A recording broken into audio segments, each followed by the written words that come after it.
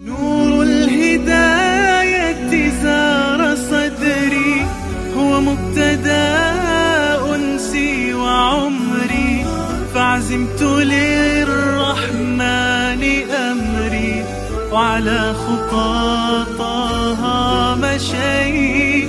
يا نفحة القرآن فوحي، عطرا على قلبي وروحي، يا بلسما يطوي جروحي، لولا الهداية ما ارتويت. محنة السجن.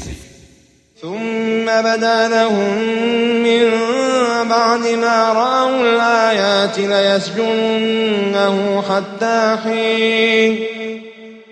فساد ضارب بجذوره في أرض هذا البلد، ومجتمع يموج بالفحشاء، فكان سجن يوسف بإلزام المرأة لزوجها بذلك، وكان لا يرد لها طلبا، مع أن جريمتها تمس شرفه وعرضه، ورغم ظهور آيات براءة يوسف وكذبها. ليسجننه حتى حين. وذلك كي تنقطع أخباره ويتناسى الناس أمر هذه الفضيحة، فإن الخبر يشاع مع وجود أسبابه، فإذا عدمت أسبابه نسي، وهو ما يسمى اليوم التعتيم الإعلامي أو حظر النشر في القضايا. ليسجننه حتى حين. تنبيه رباني لطيف إلى أن السجن لا يدوم، وقيد الأبرار سينكسر، ودوام الحال من المحال، والحبل إذا اشتد انقطع، وأن الأمر صبر ساعة، والفرج على بعد رمية حجر. ليسجننه حتى حين. القضاء الفاسد. أمر القاضي بسجن يوسف بغير دليل، ليتحول إلى ألعوبة بيد امرأة العزيز، معلنا أن الفساد عم البلاد، وأن انهيارها مسألة وقت. نبئنا بتأويله إنا نراك من المحسنين. الرؤيا شأنها عظيم، فلا تقص رؤياك على أي أحد، بل تخير الصالحين ومن لهم دراية بتأويل الرؤى. إنا نراك من المحسنين. رياح المحسنين تفضحهم مهما استتروا، وصدق القائل: ما أسر عبد سريرة إلا أظهرها الله على قسمات وجهه. إنا نراك من المحسنين. كان إحسان يوسف مقدمة قبول الرجلين لدعوته، وهذا قانون جار مع كل داعية، لا بد من التمهيد أولا بالإحسان لكسب القلوب قبل الأبدان. قال لا يأتيكما طعام ترزقانه إلا نبأتكما بتأويله قبل أن يأتيكما. قال جمال الدين القاسمي: العالم إذا جهلت منزلته في العلم فوصف نفسه بما هو بصدده وغرضه أن يقتبس منه وينتفع به في الدين، لم يكن ذلك من باب التزكية. ذلكما مما علمني ربي. استعمل يوسف مواهبه التي وهبها الله إياه في تعريف الناس بربهم والدعوة إليه، فهلا تعلمناها من يوسف. إني تركت ملة قوم لا يؤمنون بالله وهم بالآخرة هم كافرون. التخلية قبل التحلية، لذا ذكر يوسف التخلي عن الشرك، ثم ذكر التحلي بالتوحيد الذي هو ملة إبراهيم.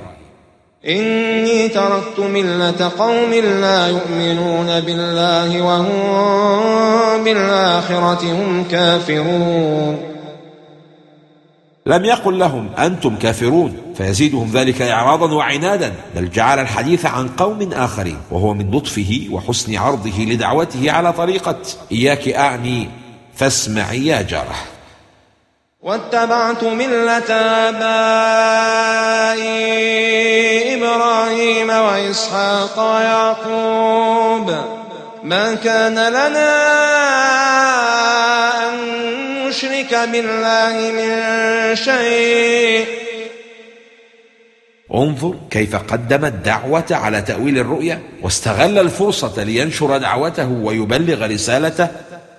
ذلك من فضل الله علينا، قالها يوسف بعد أن سجن ظلما في ديار الغربة. فمهما تكن آلامك فهناك دوما من نعم الله ما يمكنك التسلي به والتحدث عنه. يا صاحبي السجن أأرباب متفرقون خير أم الله الواحد القهار.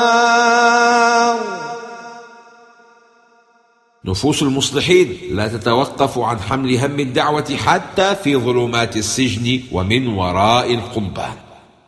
يا صاحبي السجن، خاطب يوسف الرجلين بأنهما رفقاه في السجن وزملاه في المحنة توددا إليهما وإناسا لنفوسهما، وذلك تمهيدا لدعوتهما. تعلموا فن الدعوة من السادة الأنبياء.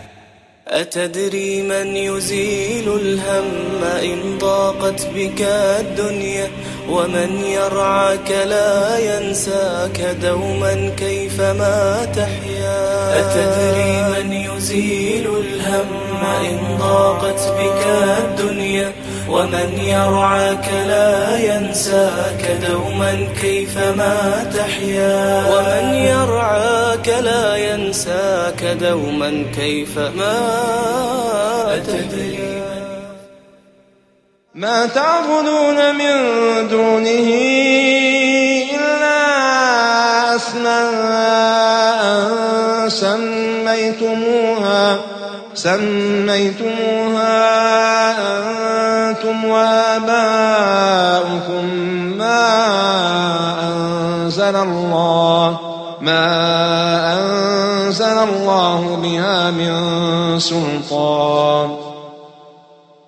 أصل البلاء هو تسمية الحرام بغير اسمه. وفي الحديث: لا يشربن أناس من أمة الخمر يسمونها بغير اسمها، وذلك لتسويغ شربها، وقد فعلها إبليس مع آدم عليه السلام حين دله على شجرة الخلد، وما هي بشجرة خلد. هل آمن الرجلان؟ لم ينقل لنا التاريخ عن إيمانهما شيئا، وليس هذا مما يؤثر في همة يوسف ولا همة أي داعية، فالداعية ينال أجره كاملا عصاه الناس أو أطاعوه. يا صاحبي السجن، يا كل داعية، حافظ على قواسم مشتركة مع الجميع، فهو أدعى لأن يستمع إليك. أما أحدكما فيسقي ربه خمرا، وأما الآخر فيصلب فتأكل الطير من رأسه. قيل أن أصل القصة أن هذا الرجل الذي هو الساقي والآخر الخباز جاءهم أناس حاولوا رشوتهم ليدسوا للملك سما في طعامه وشرابه، وبعد إلحاح وافق الساقي والخباز، لكن بعد انصرافهم خاف الساقي فلم يضع السم في الشراب، وأما الخباز فوضع السم في الطعام. فلما أراد الملك الأكل قال الساقي: لا تأكل فهذا طعام مسموم. فلما قال هذا تكلم الخباز وقال: لا تشرب هذا شراب مسموم. ومن عادة الملوك في مثل هذا أن يطلب من أحدهم أن يشرب مكانه، فطلب الملك من الساقي أن يشرب، فشرب الساقي فلم يصبه شيء فليس في الشراب سم، وطلب الملك من الخباز أن يأكل من الطعام فلم يأكل، فأتي ببهيمة فأكلت من الطعام فماتت، فأمر بهما فسجن حتى استكمال التحقيقات. قضي الأمر الذي فيه تستفتيان. في الحديث الصحيح: الرؤيا على رجل طائر ما لم تعبر أي تفسر، فإذا عبرت أي فسرت، وقعت أي تحققت. وهذا يدل على أن الرؤيا إذا لم تعبر لم تقع. قال ابن قتيبة: أراد أنها غير مستقرة. تقول العرب للشيء إذا لم يستقر: هو على رجل طائر. قضي الأمر الذي فيه تستفتيان. قال عبد الله بن مسعود رضي الله عنه: لما حكيا ما رأياه وعبر يوسف عليه السلام قال أحدهما: ما رأينا شيئا، فقال: قضي الأمر الذي فيه تستفتيان. وقال للذي ظن أنه ناج منه اذكرني عند ربك. قال الإمام السعدي فيه أن من وقع في مكروه وشدة لا بأس أن يستعين بمن له قدرة على تخليصه أو الإخبار بحاله، وأن هذا لا يكون شكوى للمخلوق، فإن هذا من الأمور العادية التي جرى العرف باستعانة الناس بعضهم ببعض. وقال للذي ظن أنه ناج منه اذكرني عند ربك. عبر هنا بظن مع أنه نبي يوحى إليه، وهو ما يشعر بتواضعه، وأن على غيره ممن يؤول الرؤى ألا يقطع بصحة تعبيره فلربما أخطأ. اذكرني عند ربك. هب أن الساقي ذكر يوسف عند الملك، كان يوسف سيرجع خادما في القصر، لكن تأخره بضع سنين أخرجه عزيزا لمصر. بعض التأخير فيه ألطاف خفية. فأنساه الشيطان ذكر ربه. الناسي هو الساقي وليس يوسف عليه السلام، لكن خالف في ذلك الإمام الرازي فرجح نسيان يوسف قائلا: واعلم أن الاستعانة بالناس في دفع الظلم جائزة في الشريعة، إلا أن حسنات الأبرار سيئات المقربين، فهذا وإن كان جائزا لعامة الخلق، إلا أن الأولى بالصديقين أن يقطعوا نظرهم عن الأسباب بالكلية، وألا يشتغلوا إلا بمسبب الأسباب.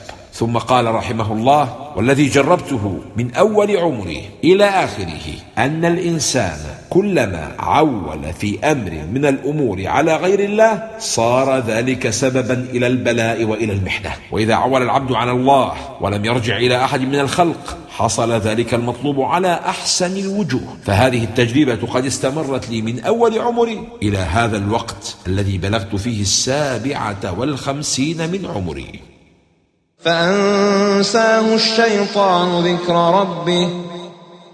من لطف الله وتدبيره الخفي أن أنسى الشيطان الساقي ذكر يوسف عليه السلام، فقد أراد الله أن يرتبط خروج يوسف بظهور براءته، فلو كان خرج عن طريق الساقي لظلت التهمة الأولى ملتصقة به.